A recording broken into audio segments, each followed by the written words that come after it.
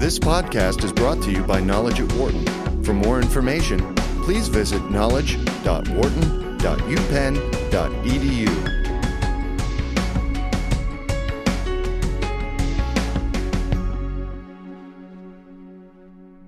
Climate change has been on the radar of lots of high-level individuals and governments over the last few years, but the topic drew quite a bit of attention when Pope Francis brought forth his own concerns in the area. It surprised a few people that a pope would produce an encyclical paper on the topic. Some people are suggesting that maybe this is a territory that the pope should not be involved in. Some people agree that he probably should get into this. But this is just the first of several things going on in this area. To discuss them, we are joined by Erwan Michel Kurjan, who is Executive Director of Wharton's Risk Management and Decision Processes Center. Also in the studio with us, Wharton's Eric Orts, Professor of Legal Studies and Business Ethics. And then joining us on the phone is our friend Father James Martin, who is the editor-at-large for Catholic Magazine America. Father Martin, great to have you on the phone again. Thank you for joining us. My pleasure. I also want to add Wharton grad 1982. That's exactly right. Exactly right. And proud of it. Exactly right. Erwan, great to have you in the studio. Thank you very much. Eric, great to see you again. Thanks for coming in. Father Martin, I'll start with you. The decision by the Pope to come out and make this opinion public. I'm guessing that maybe you had heard this kind of in the cycles within the church. And how unusual is it for a sitting pope to take a stance like this? Oh, yeah, it had been talked about for at least 2 years. He had made public the fact that he was working on this encyclical on this topic.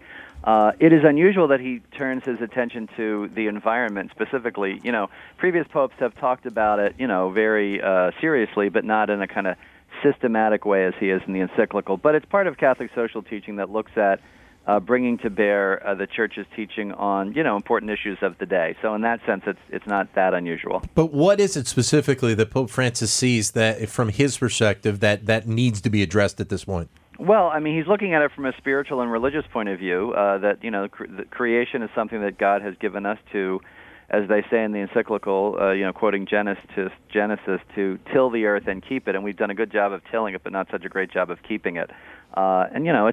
It's also something I think as a world citizen, obviously he is concerned about. So it's not only a practical response, but it's also a kind of spiritual response to an important question. Erwan, did it surprise you as well? No, I think people have just short memories. Not the first time that popes actually take position on big issues. Maybe 50 years ago, Pope St. John the 23rd actually wrote a very influential encyclical on nuclear proliferation and peace. So if you go back in history, popes have been from time to time taking a strong position on issues. And then when he became the Bishop of Rome, the choice of St. Francis was, to me, very, very clear, the sense of the environment, ecology. So I'm not totally surprised.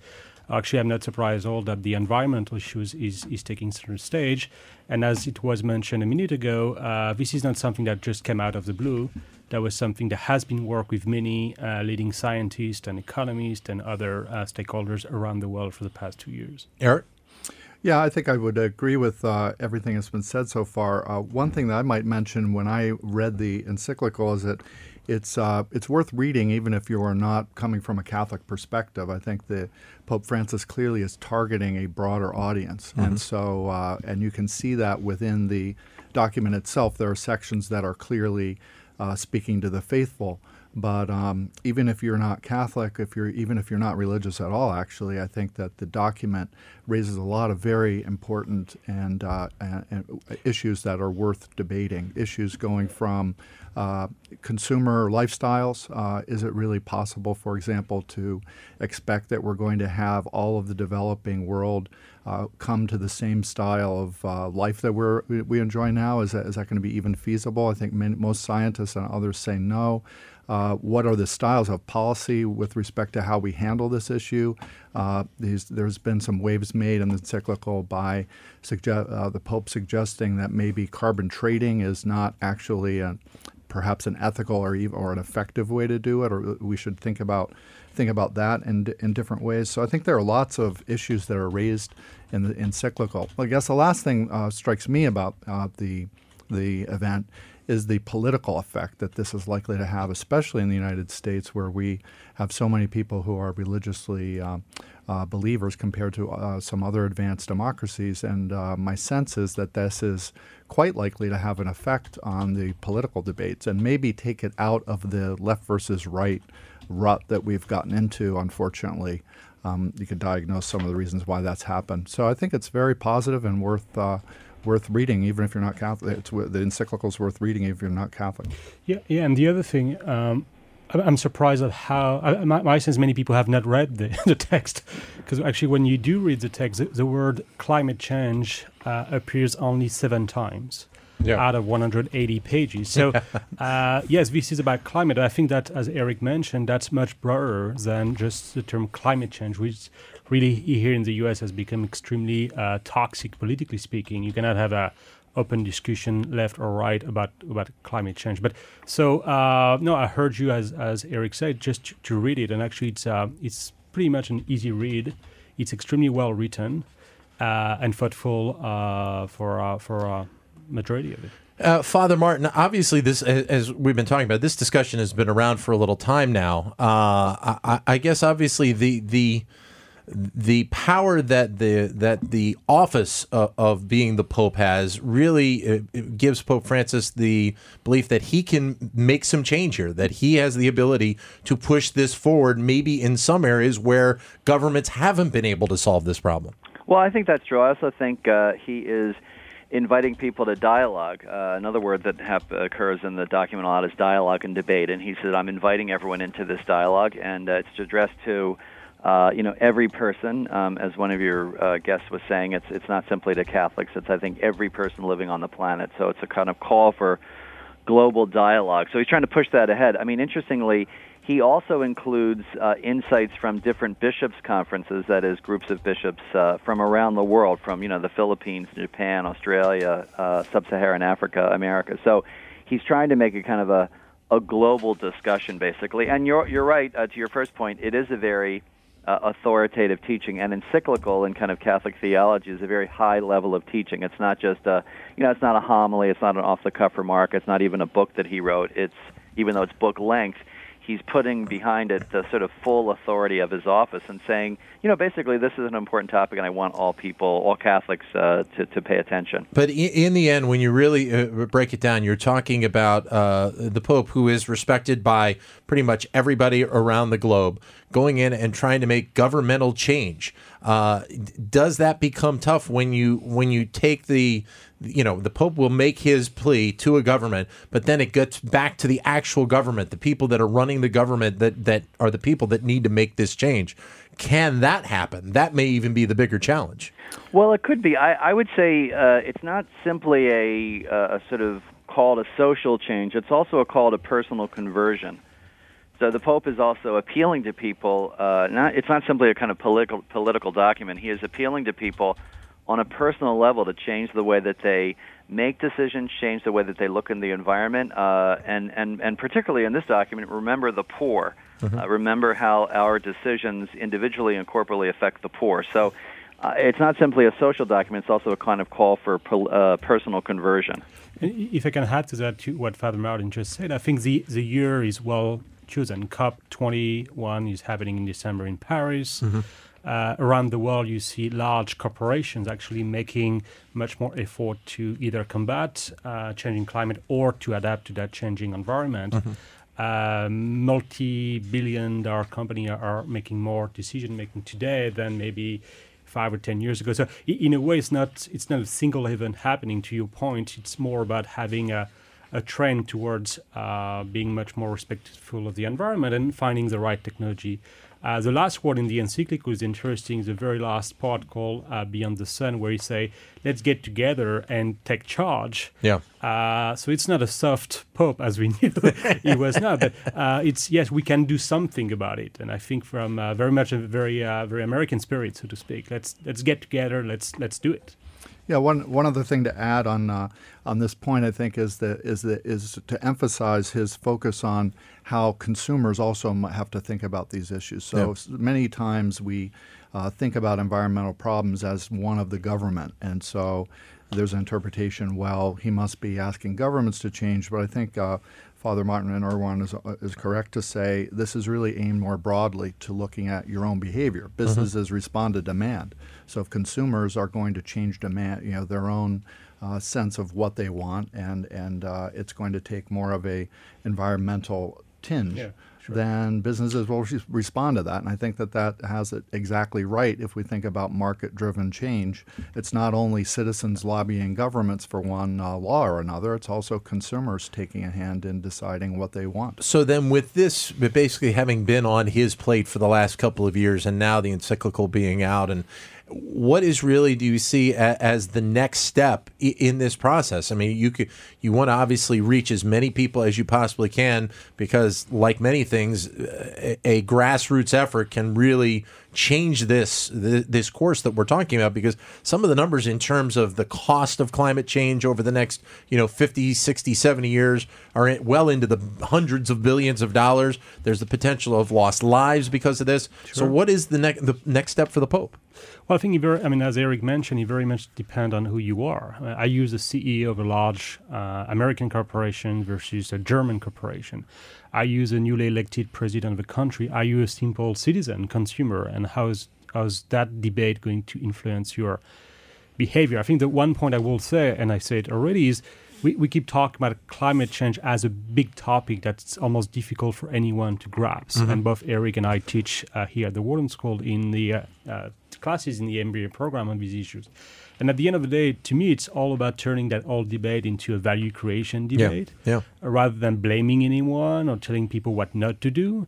I think there are ways to address some of these issues. And again, I don't think it's just about climate change. It's more about how our behavior impacts the environment. And as the encyclical actually starts, how the environment and planet Earth has already started to fight back. That is Wharton's Erwan Michel-Kurjan, director of the Wharton Risk Management Decision Processes Center. Also in the studio with me, Eric Wirtz, professor of legal studies and business ethics, and joining us on the phone, Father James Martin, who's the editor-in-large for Catholic Magazine America, and as he mentioned, a Wharton grad from a couple of decades ago. Your comments are welcome as well. We'd like to get your feedback on the Pope being involved in this area. 844-WHARTON, 844-942-7866 is the number to give us a call. Father Martin, obviously for people here in the United States, a lot of people have already started to focus, and obviously here in the city of Philadelphia, there are massive preparations going on for the visit of the Pope in late September. My gut feeling is that this topic will somehow, some way find its way into his agenda when he is here in Philadelphia in a couple of months in late September. Oh yeah, it has to. He just released the Vatican just released this morning the official schedule of the Pope, and he'll be not only speaking to a joint session of Congress, and also meeting with President Obama, but also speaking a number of times in Washington, Philadelphia, and New York City. So at least once he's going to mention that document. He has to, and I would imagine it'll come up during his address to Congress. So, yeah, I think, interestingly, your last question about what's next, I think for the Pope, the next step is dialogue and debate. So he wants this to be a big discussion. And I think he will continue that discussion, at least, try to jumpstart it when he comes to the States in September. I would be very interested to see the reaction of a joint session of Congress with the Pope standing there. Maybe he can get some dialogue going. Well, I almost... Yeah, he's not a miracle worker, though. No, exactly. But he might be the one guy that could maybe get some of the backlog out of Washington, D.C. Yeah, I think, what's interesting is we tend in the United States, and I'm guilty of this sometimes myself too, to frame things in political, left, right, Democrat, Republican, conservative, liberal. Yeah. The church is kind of, sort of transcends a lot of those categories, or many of those categories. And I think when he comes to Congress, he's going to be an equal opportunity disturber. I mean, I would imagine he's going to talk about both. Well, in addition to climate change and the poor, he'll talk about right to life. He'll talk about the economy. He'll talk about the consumer's culture. So I would think that both sides of the aisle are going to be squirming in their seats, which is, what the church is supposed to do. The old saying is comfort the afflicted, but afflict the comfortable too. Yeah, and that's what U.S. Congress used to do many years ago. It was called discussion and debate about national issues. So I just have this vision of like the old Catholic school classroom with the nun with the ruler in her hand, or the yardstick in a ruler.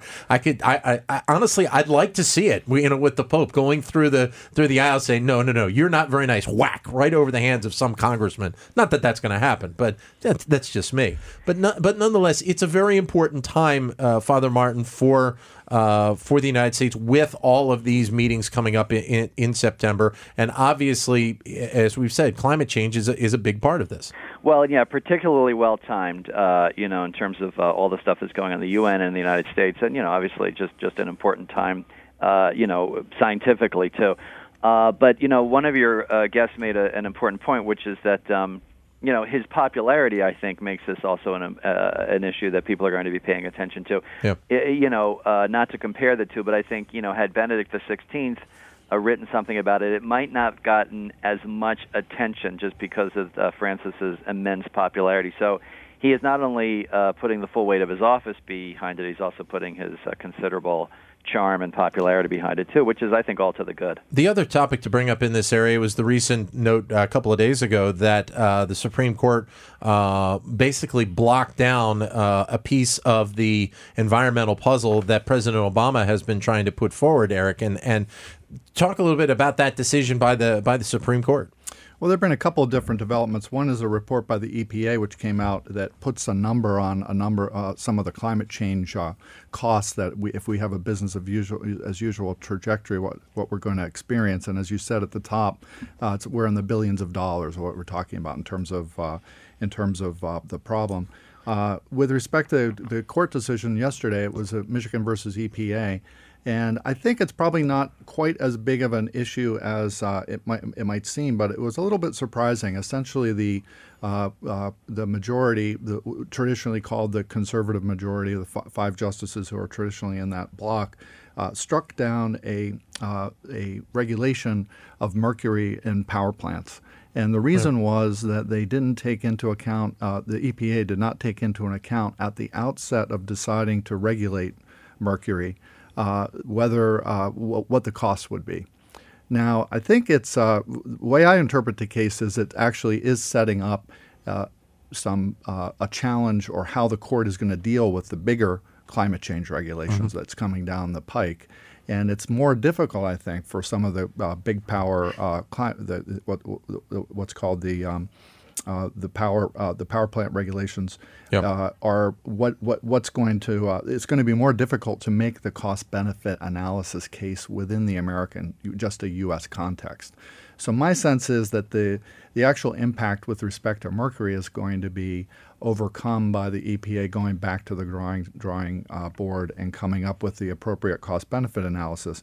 It was just on the merits. It was a little bit disturbing, I think, because you really have it looks like the EPA repeatedly went through a cost-benefit analysis and found that regulating mercury would have $37 billion to $90 billion of annual benefits, including 4,000, 11,000 less people dead a year from respiratory ailments, 4,700 fewer fatal heart attacks, 3,000 fewer visits of children to hospitals for asthma. So they did their homework. The numbers the court are there, just came in and said, well, you did that later, not before.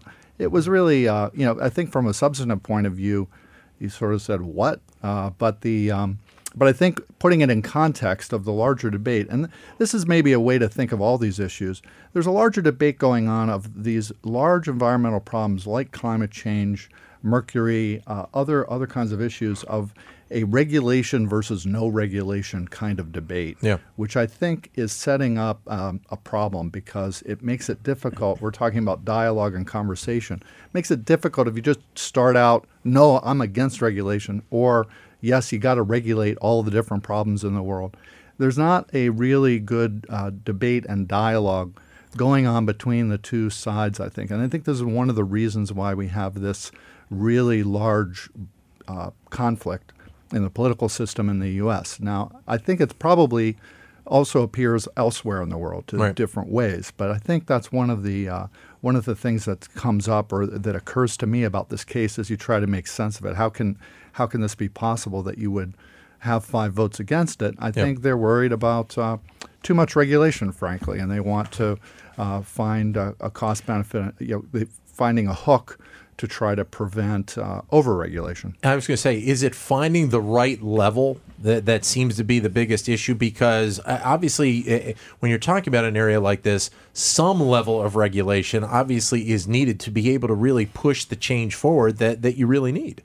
I think that's right, and I think I mentioned this in my classes. I think that it's also important for businesses to take this issue into account. At least there has been traditionally, I think, a view that business should just do what it does best, which is maximize returns, figure out how to do that, and it does so within the constraints of regulation. And if there's a regulation, you're generally against it. Yep. And I think when we see these environmental problems coming up, though, really it doesn't work that way. There has to be some kind of a regulatory response. And I think many forward-thinking businesses are trying to get ahead of the issue and say, well, look, we recognize this is a problem, but let's do this rationally. Let's do this in a way that is not going to knock our business out. Let's try to get ahead of the curve and get the appropriate smart regulation in place, or sometimes not regulation, but make the argument from a public policy perspective. Because these the studies are coming in clearly, just to take climate change, for example. This new EPA study follows a risky business study, which was also bipartisan by Hank Paulson, former Secretary of Treasury, Bloomberg, former mayor of New York, and Steyer. And basically, we have increasingly the EPA report, by the way, is also peer-reviewed. We have clear evidence coming in that these are major risks, major costs. There's no way to avoid the issue. So I think business has to step up. I was just in France, just to give one last anecdote. I was just in France, and the CEO of Novozymes, a major Dutch company, just came out and said, businesses no longer can just say we're on one side and the other guys are on the other side. Some businesses are being forward on the environmental issues and figuring out how to make money and satisfy these public demands. And some businesses we have to start to recognize are just not, and there's a divide. And I think businesses don't really like to think that way. But increasingly, I think that's the way of the world. That's the reality. So are we talking about this really coming to a head sometime in the next year or two, hopefully, that as you say, more companies will hopefully understand and join together to really try and work on climate change and make it and lessen the effects that we have? I think so. I mean, you can't predict the future. So I think that's behind a lot of what's happening here, right? The scientists are saying these things that aligns with Pope Francis's encyclical is saying these kinds of things. There is a movement in that direction. It's also quite possible, there's nothing guaranteed, it's also quite possible we can hit what predictions are if we do nothing is 9 degrees Fahrenheit warmer in 2100. And so think about what that means. It means like on a normal summer day of 90, it's really 99. Yeah. Or if you think it's a winter day. So, these average temperatures, people don't like to think about it, but the risks that we're running are quite real. And it's quite possible we won't pay any attention. Right. But I think we have to act in a way that it will matter. And you have to fight with all hands on deck, really. Father Martin, obviously, when you're talking about something like that, the Pope, I would think, would have the opportunity to be able to bring forth a lot of those people that are the CEOs of companies to try and get them all together and try and make these type of changes. Well, that's right, and I think it's a very interesting discussion because I think he says, in the encyclical that profit cannot be the sole way that we make decisions. And so to kind of amplify what the last speaker was saying, it's not simply sort of maximizing shareholder value and maximizing profit and also anticipating regulatory changes, things like that. The Pope is also saying, when you're making decisions, can you think of how this is going to affect the poor? That is actually an important factor, and they in a sense are a stakeholder in creation, in the world, and so can you bring that can you bring those people to the table? So he would be calling on CEOs to look beyond just the profit motive and beyond even just the sort of anticipated regulatory restrictions, but to take into account the world, the environment, and especially the poor. Yeah, I want to hear. No, great points. The two elements I will add is one is we see now thousands of businesses. I mean, this is not new. That discussion has been going on for decades now. And if you're a CEO or member of the executive suite of any large corporation, the question to you becomes, okay, so what can we do? Mm-hmm. What does that mean for us? And the next question is, can we actually increase our revenue, becoming much more competitive by changing the way we do things? And it's a very different question than saying, oh, we are responsible for climate change. So you see more and more very large corporations, small corporations, medium-sized corporations actually looking at their business model and redesigning that business model so that meet different expectations from the customers, as Eric mentioned a few minutes ago. And then you see big corporations now also diving into the climate change on the both on the mitigation side and adaptation side. I'm serving on the advisory board of AXA, which is one, if not the largest insurance company in the world. Yep. So AXA is viewed by people as an insurance company, but AXA as also is a big asset manager. Mm-hmm. One of the top 10 asset managers in the world. AXA managed close to $1 trillion of assets, its personal assets. So whatever AXA decides to do, or any asset manager, BlackRock and Vanguard decide to do with that pile of money, will make government look extremely poor. Sure, yeah. So the whole discussion about climate being all about what government needs to do, I think it's time for us to have that discussion being moved to who are the big movers and shakers around the world, and clearly asset managers, for one, are big in that space as well. And as you alluded to, when you get all of those companies involved and kind of working on the same game plan, then you're talking about, as you said, that bottom line will show a savings, will end up being a profitable part of it. It does, yeah. Going down the road. No question about it. And then, to Eric's point earlier, you have two choices in front of you. Either you wait for the regulators to come to you, and typically you never like what they bring to you, or you actually work together and start changing the standard. Yep. And then the regulators has to follow that, saying, well, this is the new industry standard, that makes sense, let's do it. So again, in the word of Pope Francis, well, let's get together and take charge on these issues.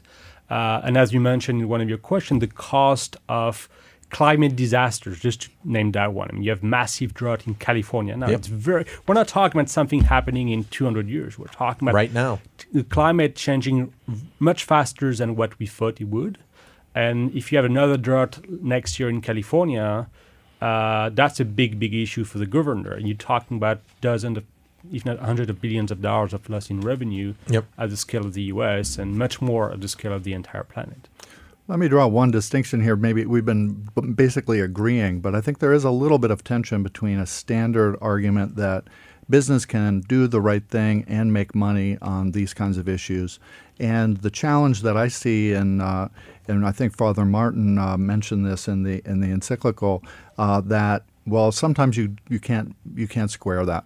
You know, the answers are not only going to be coming from business and technology. Mm-hmm. There has to be some other really fundamental choices about our lifestyle, what really matters, and that I think goes to businesses as well as to business and thinking what are we doing? What is the mission of this business? Is it only to make a short-term profit in whatever way possible, or do we have these other obligations to other people, and to the environment?